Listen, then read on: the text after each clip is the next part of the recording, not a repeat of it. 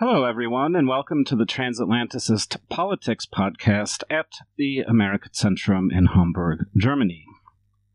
As always, I am your host, Andrew Sola.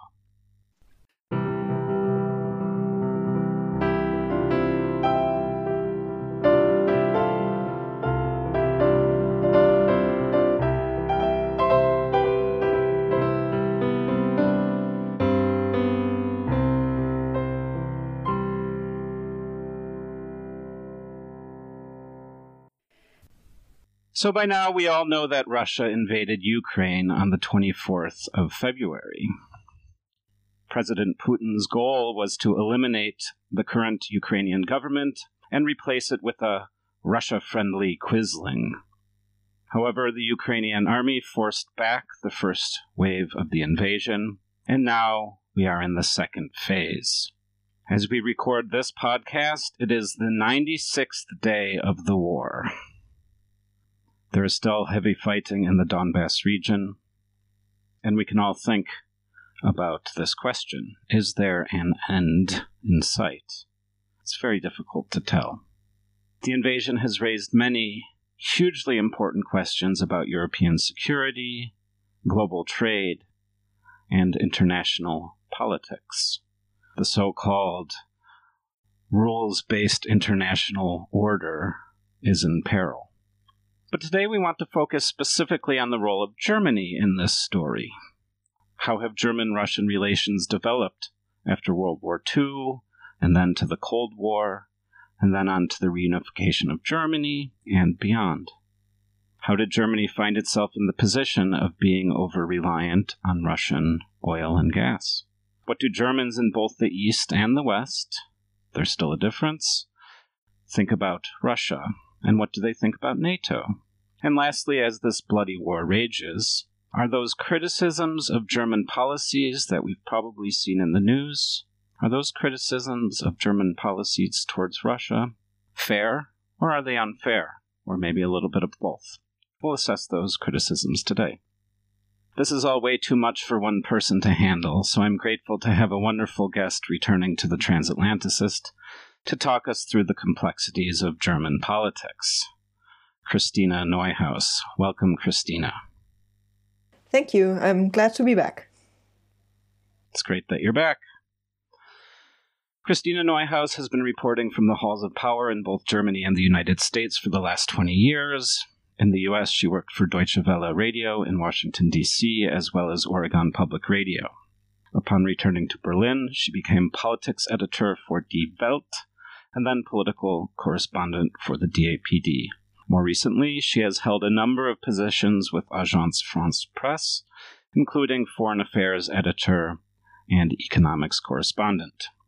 Since 2018, Ms. Neuhaus has covered the German federal government for the AFP.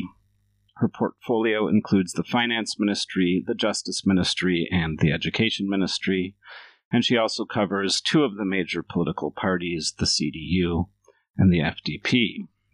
So, before we do our deep dive, I already mentioned a couple of abbreviations there, CDU and FDP. I think it's important just to remind our audience of some of these acronyms, which I'm sure we'll be using throughout our discussion today. And I'll also mention a couple of the key political players, just so we can mention them at the front, and we'll keep mentioning them throughout the episode. So first, the CDU, the Christian Democrats. This is the dominant center-right party in Germany. The majority of chancellors were from the CDU party, and of course, Merkel, who just resigned or retired as chancellor, was the last CDU chancellor. The SPD, these are the Social Democrats. This is the dominant center-left party. It's the party of one important figure in German history, Willy Brandt, which we will talk about shortly, and the current chancellor, Olaf Scholz, is a member of the SPD. But the current government is a coalition government between the SPD and then the Greens and the FDP. Greens. The Greens have no abbreviation or acronym. They're just the Greens. That's easy. This is the growing Environmental Party. Again, part of the current coalition government. And the key names here that we need to remember are Annalena Baerbock, the current foreign secretary, and Robert Habeck, the current vice chancellor. So remember the names Baerbock and Habeck. Lastly, we have the FDP party, the Free Democrats, essentially libertarians, fiscally conservative, socially liberal.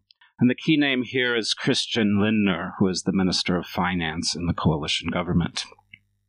So, remember those names and acronyms.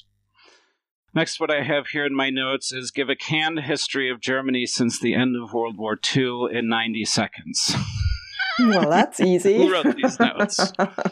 I'm firing my intern, namely me. Okay. So, how did we get here? So, just let's remember, World War II ends in 1945. Germany is divided into 4 regions. One controlled by France, one controlled by Britain, one controlled by the US, and the last controlled by the Soviet Union. So these split up, right? The German, French, and British regions become West Germany, and the Eastern region becomes the DDR, the DDR, or East Germany, behind the Iron Curtain. So the first chancellor of Germany was a CDU chancellor, and this is West Germany, by the name of Konrad Adenauer, a huge figure in German history post-war. And then the following 2 chancellors were Erhard and Kiesinger, also CDU chancellors. A number of important things went on between 1949 and 1969, of course, but one highlight here is West Germany does join NATO in 1955. So, 3 chancellors, 20 years of CDU control of West Germany. So the first figure I want you to talk about is Willy Brandt, the first SPD chancellor of Germany. He was the chancellor from 69 to 74, and he's associated with this word Ostpolitik. So, Christina, can you tell us a little bit about Willy Brandt and Ostpolitik? Sure. So the big change between those 3 Christian Democratic chancellors that you just mentioned and then Willy Brandt, the Social Democrat, the big difference is that he, for the first time, said, okay, we have to accept the facts here. It's been 20 years, like you said, since these 2 Germanys, these 2 countries basically have been established. This isn't going to change in the near future. This is what we have now. We have the Warsaw Pact, we have this Eastern Bloc to deal with, and we have the West on the other side. We have the Cold War. So what do we do about it? So he decided to look for ways to actually work with Eastern Germany and more generally with Eastern Europe to have a peaceful coexistence and to have some sort of cooperation. So for especially Adenauer, but also the other 2 guys that you mentioned before, the integration into the West was the most important thing. That's why they decided to join NATO. That's why they decided to join the precursors of the European Union. And this integration was their main goal, partly to be more safe, right? Because they wanted essentially a big brother to watch over them because they didn't know what the Soviet Union was going to do. And it was the Cold War, and there were these 2 antagonists. And so their idea was mainly that if German reunification was ever to happen, it was going to be from a position of Western strength. Like the Western Bloc would be so strong that the Eastern Bloc would somehow collapse, and then Germany would be able to reunite. And Brandt had a different view. He said, well, no, this is what the world looks like now, and we have to deal with that. And that's what this word Ostpolitik that you just mentioned, what this term stands for, to accept that there is this kind of world order, whether you like it or not, and to move forward and to change things, you have to actually talk to the other side and seek some sort of cooperation. Everything you just described reminds me a lot of how many people explain current German policies or recent German policies to Russia and to Putin specifically. Right. This idea that we have to accept the world as it is, not how it should be or how we'd like it to be. And of course, since there's an opposing side, we need to negotiate with it, deal with it, and not sort of deny its existence. Right. We're going to come back to this for sure concept quite a bit today. That was a fantastic overview. Okay, so my next chancellor, we're racing through German history. Schmidt, SPD, from 1974 to 1982. And this is a figure I don't know much about. What would you say his role in what was to come, the fall of the Berlin Wall, I guess 7 years after he ended his chancellorship? Did he have an important role in the end of the Cold War or in German politics regarding the Russia question? Well, I mean, he wasn't in office that long. He was in office for quite a while, but not all the way until reunification, because then, of course, Helmut Kohl came in between. But he sort of went on a kind of double track, right? So he also tried to have better relations with Eastern Germany. He actually went there and met with Erich Honecker, who was the head of state in Eastern Germany at the time. That was a big deal. That was only the third time that the heads of government of Eastern and Western Germany actually met.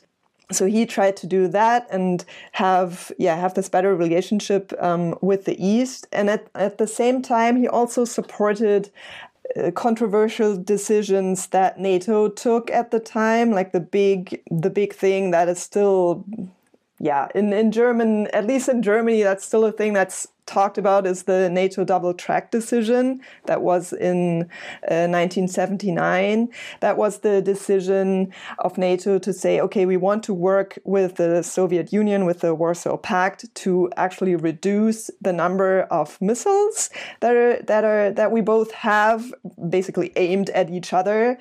But NATO also said, if we can't get this done within a certain time frame, then we are going to put more nuclear missiles into our territory, especially the territory that is closest to the Soviet Union. That included Western Germany, right? And so that was a hugely controversial debate in Germany, and Schmidt actually was for it. And in the end, the German parliament supported this decision, I think, actually with a 2/3 majority. And so he tried to do both, right? He tried to work together, but also have this kind of determined. That's what he did in this regard. So it sounds like he carried on a little bit of Brandt's legacy of Ostpolitik while also keeping the faith with NATO and the West. Yeah, exactly. So now we get to Helmut Kohl, chancellor from 1982 to 98. And this is when a lot of huge things happen. Right. The Berlin Wall falls in 1989. Reunification happens in 90, and East Germany joins NATO, whatever that kind of means in that sense, after reunification. Can you talk a little bit about Kohl and his approach to Russia? Yeah, I mean, he had a good relationship with the Soviet Union and then Russia. He had some famous meetings with Gorbachev. Like, I don't know if you've ever seen those pictures of these two men in cardigans sitting somewhere in a field. It's very famous. So he did have a good personal relationship, and it's very important to understand that without the agreement of Moscow, German reunification would not have been able to happen in this way, right? That was a huge deal, and it's very important for understanding everything that happened afterwards, because there's this sense of gratitude towards the Soviet Union, or then later Russia, that they allowed us to reunite, right? So that's true, especially for Kohl, but also for the governments that came later. This sense of gratitude towards Moscow, that reunification actually happened and didn't end in a bloodbath with, Soviet tanks taking over Berlin. Like that seemed like an actual possibility at the time, right? We didn't know. He did manage to get that done sort of smoothly. And what happened was it's what you said, like the eastern part joined the western part of Germany, like reunification kind of sounds like we came together and built something new. But what really happened was that in almost all parts of life and economy and society, the eastern part of Germany took over the Western model, right? There are very, very few exceptions to that. And so now it's 1990 and there's a unified Germany once again. Okay, so the next figure who is still alive today and super controversial right now for many, many reasons is Gerhard Schröder. So after Kohl's chancellorship from 82 to 98, we have Gerhard Schröder. Now we're back to an SPD leader, SPD chancellor from 1998 to 2005. And why don't you explain a little bit about his approach while he was chancellor, but then maybe even more importantly, what he did after being chancellor? Right. Yeah. So he actually formed a close personal friendship with Vladimir Putin. This was important back then and is still relevant today. He tried to have a good, close relationship with Russia. The economic aspect of this is very important. So Schröder was the one who started Nord Stream 1.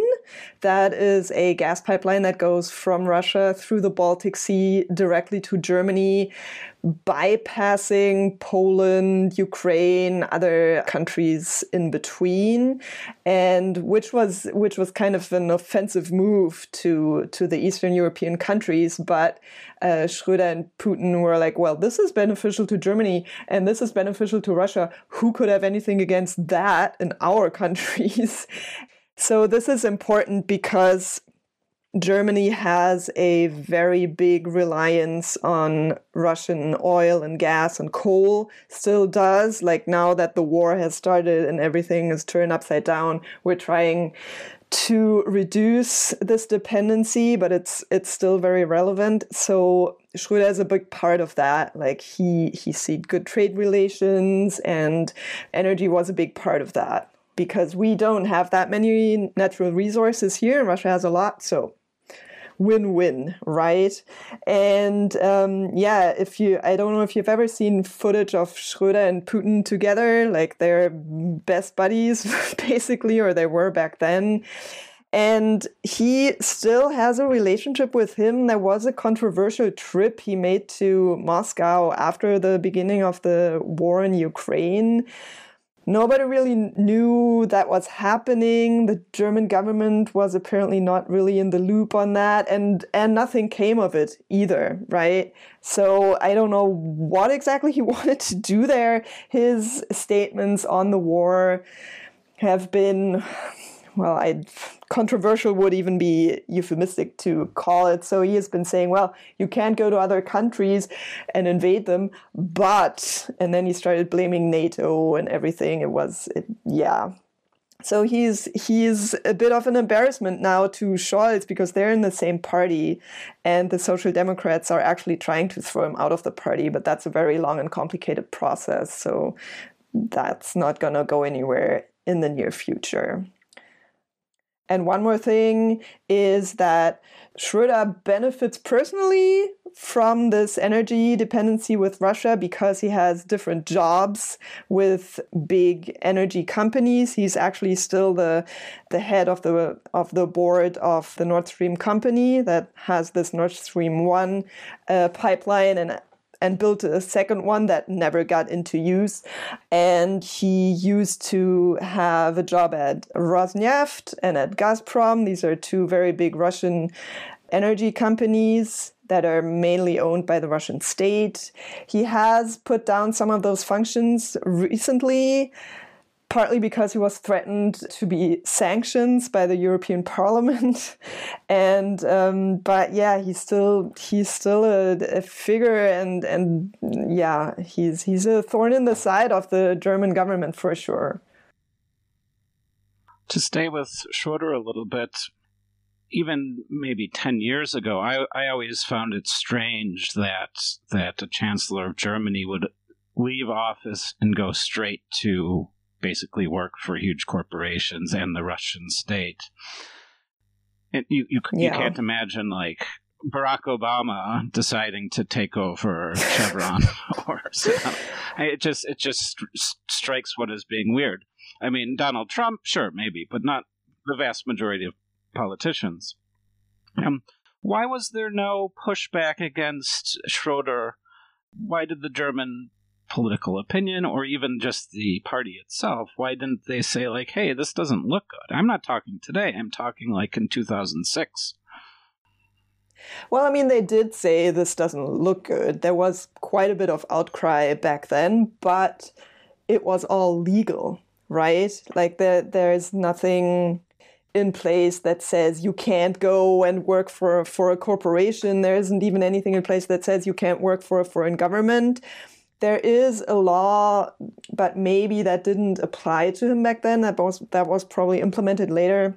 That for certain jobs, there's like a group of people that asserts, like, how is that okay? And then, but the worst they can do is give you a waiting period, right? So to say, okay, you can't do that right now, you have to wait 2 years, say.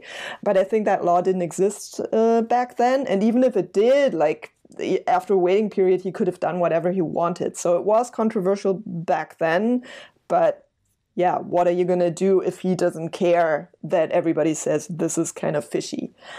And he didn't. One last question about Schroeder.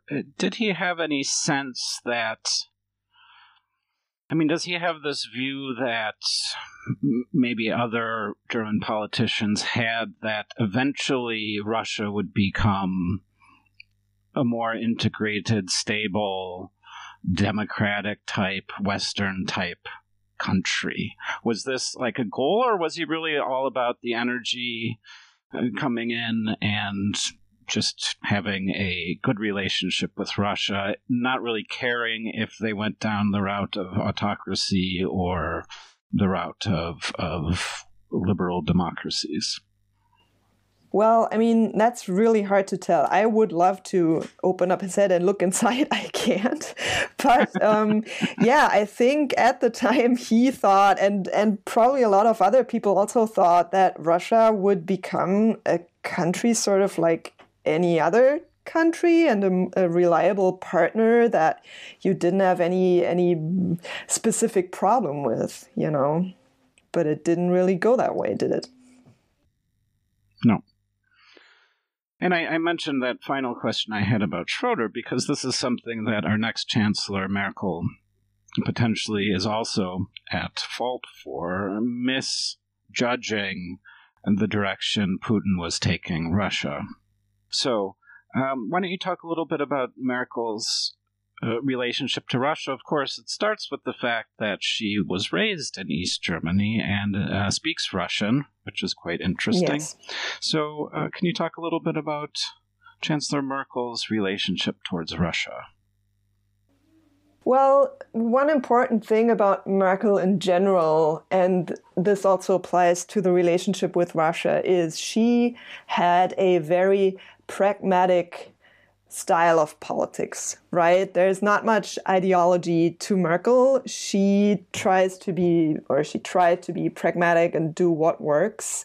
And so she somehow thought that with Russia, yes, on the one hand, there are problems and quite a number of things happened that we can maybe talk about in a moment, that weighed heavily on the German-Russian relationship. But she thought, well, I can mention that, I can say there are problems, and I can criticize things, but at the same time, I can also still have a working relationship with Putin mainly, and with the Russian government, and we can have all these trade relations, and we can buy all the energy.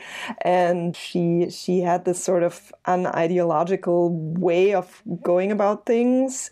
And as you mentioned, it's a special sort of relationship because Merkel grew up in Eastern Germany, and she does speak Russian, and Putin, as I think a lot of people know, used to work for the KGB, and he was actually stationed in Germany for a long time. He speaks very good German.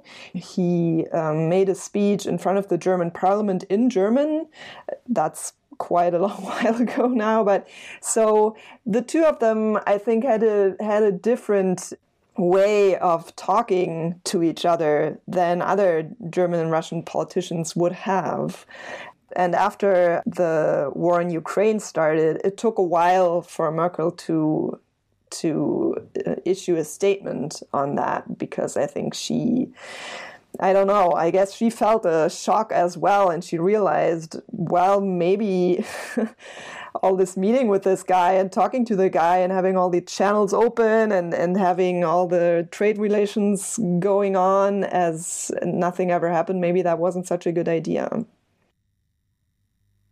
I want to go back to a point you made much earlier, this concept of gratitude towards the USSR that many Germans feel. And I think that's something that lots of people forget when they're criticizing Germany, especially the now seasoned generation of German politicians who personally were involved in reunification, for example. I think other people don't quite understand that sense of actually we do owe something a little bit to Russia and to people like Putin for allowing Germany to reunite again. And I think it's important just for everyone to remember that as just a counterbalancing opinion when we're thinking, oh, why did Germany do all these things and basically empower Putin to build his war machine? Well, there are some clear historical reasons why Germans have a slightly different perspective on Russia than other Westerners, or like Poland.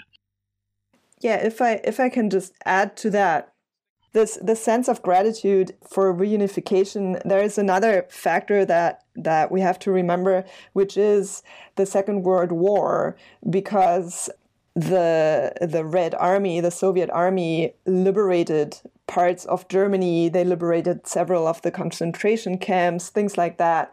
And they suffered incredible losses during the war as well. Like more than 20 million people died in the Soviet Union. So that caused a lot of guilt on the one hand, and then on the other hand, again, also gratitude in Germany, because we know that the Russians and the other peoples in the Soviet Union suffered greatly from this war of aggression that we started, and they came and liberated us. And so there are these two like historical factors, right? One is the war and how it ended, and then reunification as well. So I think the two G words to remember, guilt and gratitude, are very powerful parts of this relationship. Yeah. I want to stick with Merkel. We're not done with her. And there are specific violations of diplomatic protocol and good behavior, namely things that Russians or Putin did, even on German territory during Merkel's chancellorship. But in 2014, we have the first, as it were, invasion of Ukraine and the annexation of Crimea. This was interpreted by the U.S. as a huge warning sign. And indeed, that's when we start getting a lot more of the criticisms of the Nord Stream 2 concept, which was actually completed and built under Merkel's watch. What are people thinking about how she misread the Crimea annexation?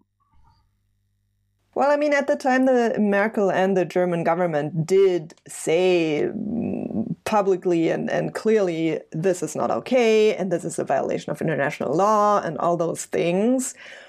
And there were European sanctions against Russia in reaction to this annexation, and Germany was fine with that, was part of this like regime of sanctions.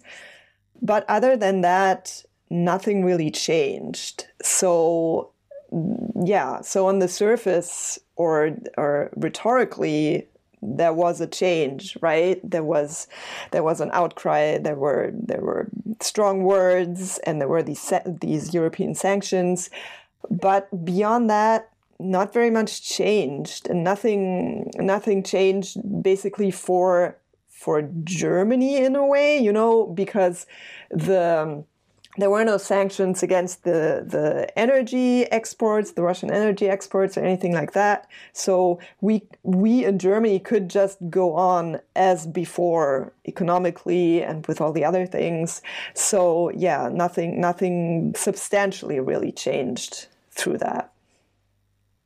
And that takes me to another point that I wanted to mention before we get specifically to the present, which is the influence of public opinion, of German public opinion on shaping the Russia policy until this current invasion. Germany, obviously, as you said, has a pacifist streak because of World War II.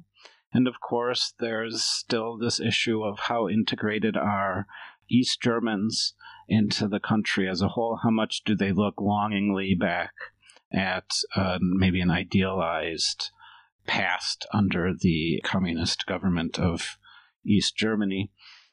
And I think another aspect, those are two important points. I think the third important point that I often think about is how rigid both CDU chancellors and SPD chancellors have been about ensuring the economic success of Germany and the average German worker. They're like totally wedded to the idea of keeping food prices low, of everyone having jobs. And we see that through lots of their fiscal policies over many years. The people would argue, very strict approach to Greece, Portugal, the so-called PIGS, Portugal, Ireland, Greece, and Spain, the Greek debt crisis. They were always like, no, we are going to stick to a foreign policy that, as it were, privileges our strong economic status and the status of our people, our workers, who are some of the wealthiest in the world. Yeah, definitely. And I mean, that's still a problem, I would almost say, today, because now we are talking about we need to reduce the energy dependency from Russia. We need to place strong sanctions on Russia. And at the same time, politicians are scared that that's going to hurt people here. And because of this like decades long stance that you just described, that's absolutely right, that the well-being and the welfare and the good economic development of Germany is a big priority for governments, and has been for a long time. Yeah, I mean, now we do feel the effects, right? Energy is unbelievably expensive. Inflation is rising to an extreme, and politicians are struggling explaining that to the German people, and actually going in front of the camera and saying, this is going to be hard on you. This is not something that we're used to. We're not used to seeing politicians say that to us. And actually, one of the people who is very good at actually doing this is Habeck, who you mentioned before, the vice chancellor and the minister of economy and also climate change is his the second part of his portfolio.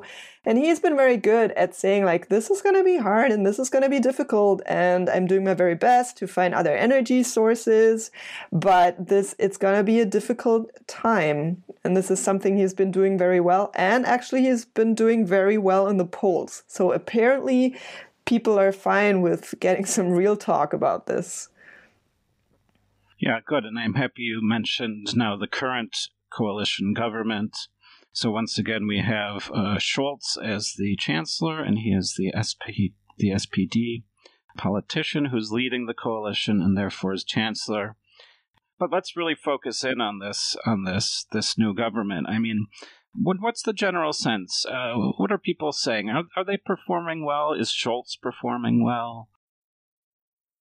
Well, the public opinion of there's this general polling question of like, how content are you with the government, basically, right? And it has been going down a bit. If the pollsters ask specifically about the politics toward the war in Ukraine, support is still strong. Like a majority of people are still saying, yes, we are doing the right things there. But Scholz personally is going down in the polls quite rapidly at the moment. And people like Habeck and Baerbock, who you also mentioned, the foreign minister, who is also from the Green Party, they are doing much better. Scholz has not been very present in the public eye since the war started. He made a big speech like 3 days after the war started, where he actually spoke about this is a Zeitenwende. That's the term that he used, and that's been in use since then. So this is the times have turned. Everything's different now. We need to boost our military spending, and we need to reduce energy dependency, all this stuff. And he made like a TV address after that, but other than that, he's hardly ever present to the public eye, right? So people are wondering, like, what is this guy actually doing, and why doesn't he explain it better to us? Whereas like Habeck and Baerbock are more present and also more open, and they say, this is hard, this is difficult. Like Baerbock was widely quoted on the day that the war started. She said, we woke up in a different world today. Like she was completely shocked, and she was open about that. So like I said, the general sense is like 50 to 60% of people in polls say what we're doing in regards to the war in Ukraine is good, but it's going down, and general favorability of the government is also going down, and Scholz is among the politicians who suffer the most in the polls at the moment. It seems interesting because, this should be a coalition government. Well, governments should be in lockstep. It does seem strange that the foreign minister Baerbock and then Habeck, the vice chancellor, as it were, taking the lead, being the forward face of the coalition government, at the expense of their leader, Scholz. It again seems a little bit strange. Yeah, I think it has to do with personality a lot, actually, because Scholz is this. He's a worker, and he is, he thinks things through a lot, and he works on stuff, and he's not a great public speaker, right? He doesn't have that much charisma. He's like, I have this job, I'm getting the job done, and this is what I do, and I'm pretty like dry about it. I work through things, and then I say what I want to do, and yeah, I think it's really a question of personality. And what's interesting also is that Baerbock is really young. She was born in 1980, so she's 41 years old now, and so she's a different generation. Habeck is kind of in between. He's 52, but Scholz is a different generation, right? He's 63, so his parents were actually like alive and can remember the Second World War. He was already an adult when reunification happened. That's a different thing. Like when Baerbock was born, reunification was already close, and she was still a child when it happened. So yeah, I don't know. Maybe it's a generational thing as well, to how to deal with these crises, but it's a personality question for sure. Well, let's talk about the specifics now of what the government has done and the criticisms of what it should be doing, because it has not done them. Mm-hmm. So you mentioned that one of the first official announcements that Scholz made was not a small one. I mean, he did announce 100 billion euros in spending, not for Ukraine, for Germany, which has been something that Germans have been reluctant to do for many years, for a number of reasons. What's the general reaction the German public has to this huge increase in defense spending? Well, it's in general, the attitude is positive. I guess, or I am sure that had anyone announced something like that or even suggested it before the war in Ukraine started, people would have gone nuts. Like, people would have said, you're completely crazy. This stupid army, I don't even know what we need it for. But yes, they're helping in the pandemic and they're fighting in weird countries really far away for reasons that I'm not completely sure I understand. But 100 billion euros, are you completely insane? So yeah, this goes to show this is a big shift in politics, in German politics, and also in public opinion. So the German army was basically underfunded for a really, really long time. And there were always these stories about the helicopters don't fly, the guns don't shoot straight, we don't have enough boots, like things like that. If you read any reporting on the German army in the past years, that's what you would find, right? And as you said before, there's this sort of pacifist attitude in general. Like, most Germans have a weird feeling about having an army at all, you know. But now all that, has changed, and I mean, it does feel scary to people that there's a war happening in Ukraine, because that is not far away from Germany. Like, Kiev is I think 1,200 kilometers maybe from Berlin. It's much closer than, I don't know, Spain or Portugal, that people feel much closer to.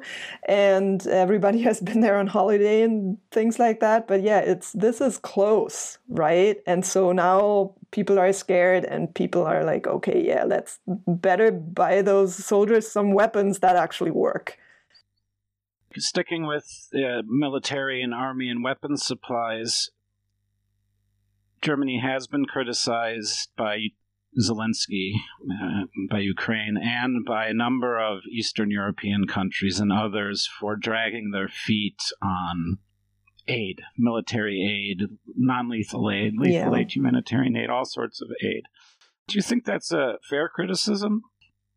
Well, I mean, I think the problem is that what they say and what they do sort of diverge in a way. So the German government says every other day, like, we want to support Ukraine and we want to give them weapons. And for a long time, they were like, yes, we're going to send weapons, but maybe not like heavy weaponry. That has also changed. So now they say we're going to give them howitzers, we're going to give them tanks, but apparently not much has arrived yet, right? So everyone is now wondering, like, what is the holdup? What is the delay?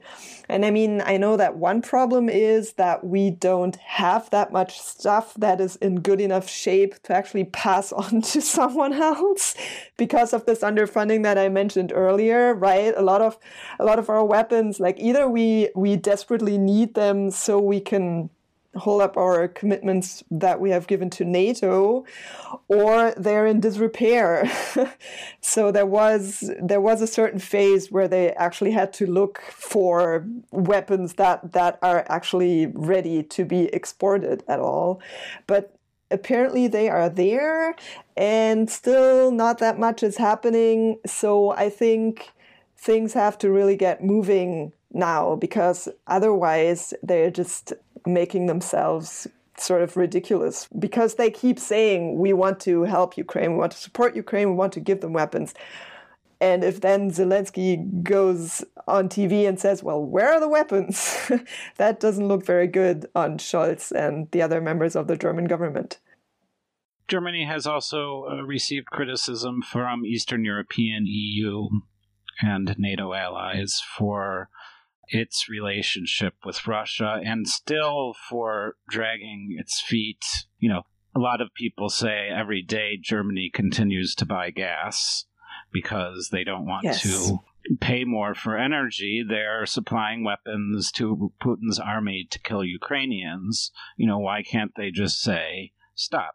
It's a criticism that's coming from many quarters. How is the government responding to this and explaining it to the German people?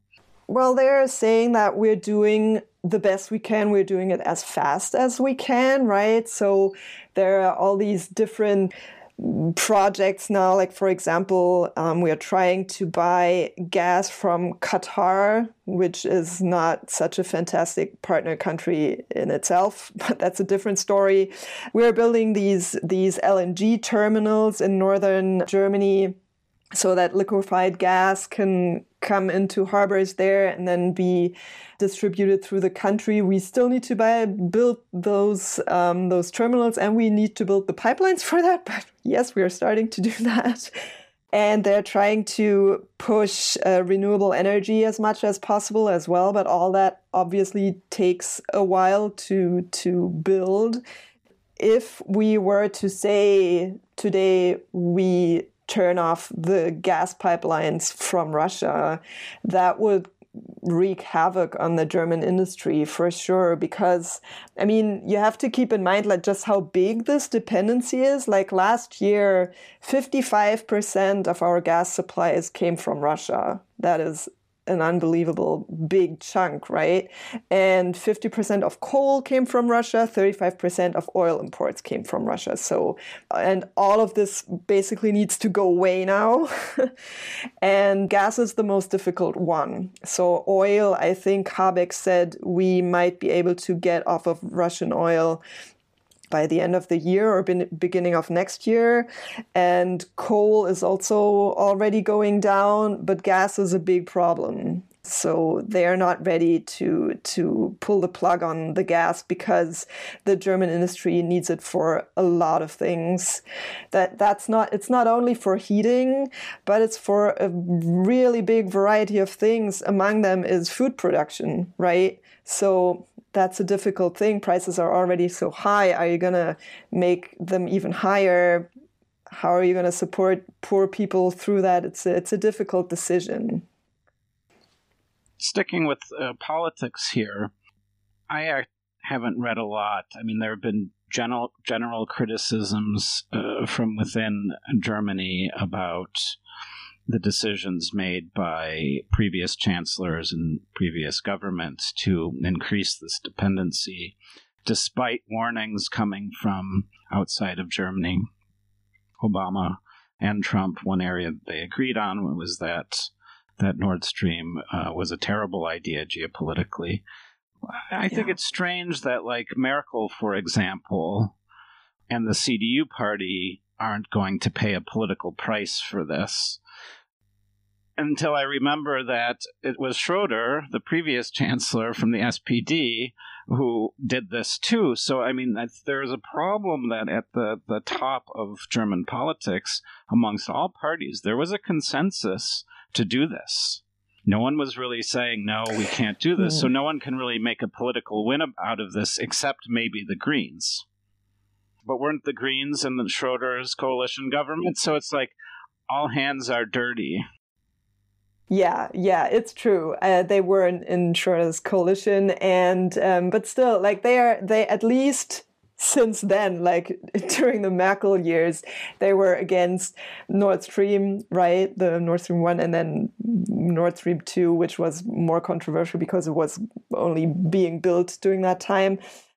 Yeah, it's true. Everybody has blood on their hands in this regard because they all stuck to this type of politics to say, yes, we're going to trade and we're going to import all the energy and we're going to talk to these people. And even when they do crazy things, we are going to tell them that was a bad move, but we're not going to have any other major consequences. So, I mean, when now the Christian Democrats are in the opposition and when they're now criticizing the social democrats for having been too cozy with Putin, that's a bit weird because their own chancellor, who was in office until the beginning of December last year, did the same thing. Right. So it's always an interesting scenario when something world historic happens and no one can really gain politically from it. It just shows how unified foreign policy thinking was for so many years. But let's turn to the future. Obviously, we cannot predict the future. There are basically three outcomes of the war. One would be capitulation by Zelensky's regime and victory by Putin. A second would be a complete victory by the Ukrainians, however defined, but removing Russian troops from its territory, either pre-2014 or pre-2022 territory. But I think most people say most likely outcome is basically a long conflict along the borders. I mean, is Germany going to sort of forever keep these sanctions up and agree to the hard sanctions against Russia? Is there still any element left of wanting to go back to that Ostpolitik realism from Willy Brandt in the 1970s? I seem to have heard some people saying, like, we might need to live with this and actually go back to talking to Putin and trading with him. Interestingly enough, Scholz is still talking to Putin. Like, every few weeks he talks to him on the phone, and apparently, at least that's what his spokespeople say, tells him, like, this war is bad. Withdraw your soldiers. Not that that has any effect on him, but, you know, those channels are still open, apparently, and Scholz is determined to still talk to him. I don't know. Macron does the same, though. Like, the French president also phones Putin all the time. I don't really know where that is supposed to lead, but yeah, I can't see any going back to this old approach in the near or even midterm future, because this war is just an escalation that nobody can go back from, right? So Scholz always says Russia can't win this war. Like, we can't allow Russia to win this war. He doesn't say, interestingly enough, he doesn't say Ukraine has to win this war. But he says Russia cannot win this war. We can't let Russia win this war. So yeah, I do think that they are determined to keep sanctions in place. And I mean, now that they're working towards energy independence, or at least to lower the dependency on Russian energy, I mean, that is happening anyway, right? And if we reach that at some point, why would we then go back to buying all our gas from Russia? That would be really weird. That doesn't make any sense economically as well. So yeah, I don't see any going back to being closer to Moscow again. Even if it happens, like you said, like maybe there will be this outcome that the conflict is drawn out and frozen and no clear winner is in sight. Even then, I think sanctions will stay in place and the relationship to Russia will be cold. So everything did change on February 24th, not only for Ukraine, but also for all of Europe, and most importantly for today's conversation, for Germany, because this long tradition of dialogue was turned over. And after many years of foreign policy consensus on how to engage with Russia, Germany awoke to a new world and now is rethinking its foreign policy. Thank you, Christina. My pleasure. Thanks for having me on again. Yeah, you do a wonderful job explaining these things very clearly for our audience and for me. I'm always much more enlightened after our conversations. Thanks to everyone else for listening to the Transatlanticist Politics podcast. We'll give you updates on what's going on in Germany and Russia, I'm sure, in the future. The story has not been told to the end. Thanks a lot for listening, and we'll talk to you next time.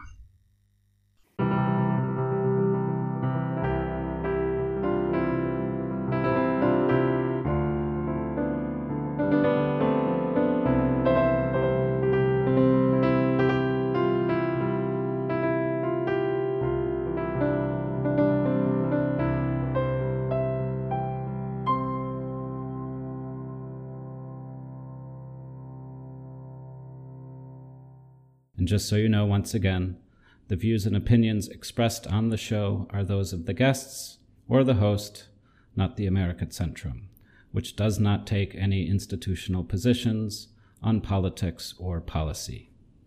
Thanks again for listening.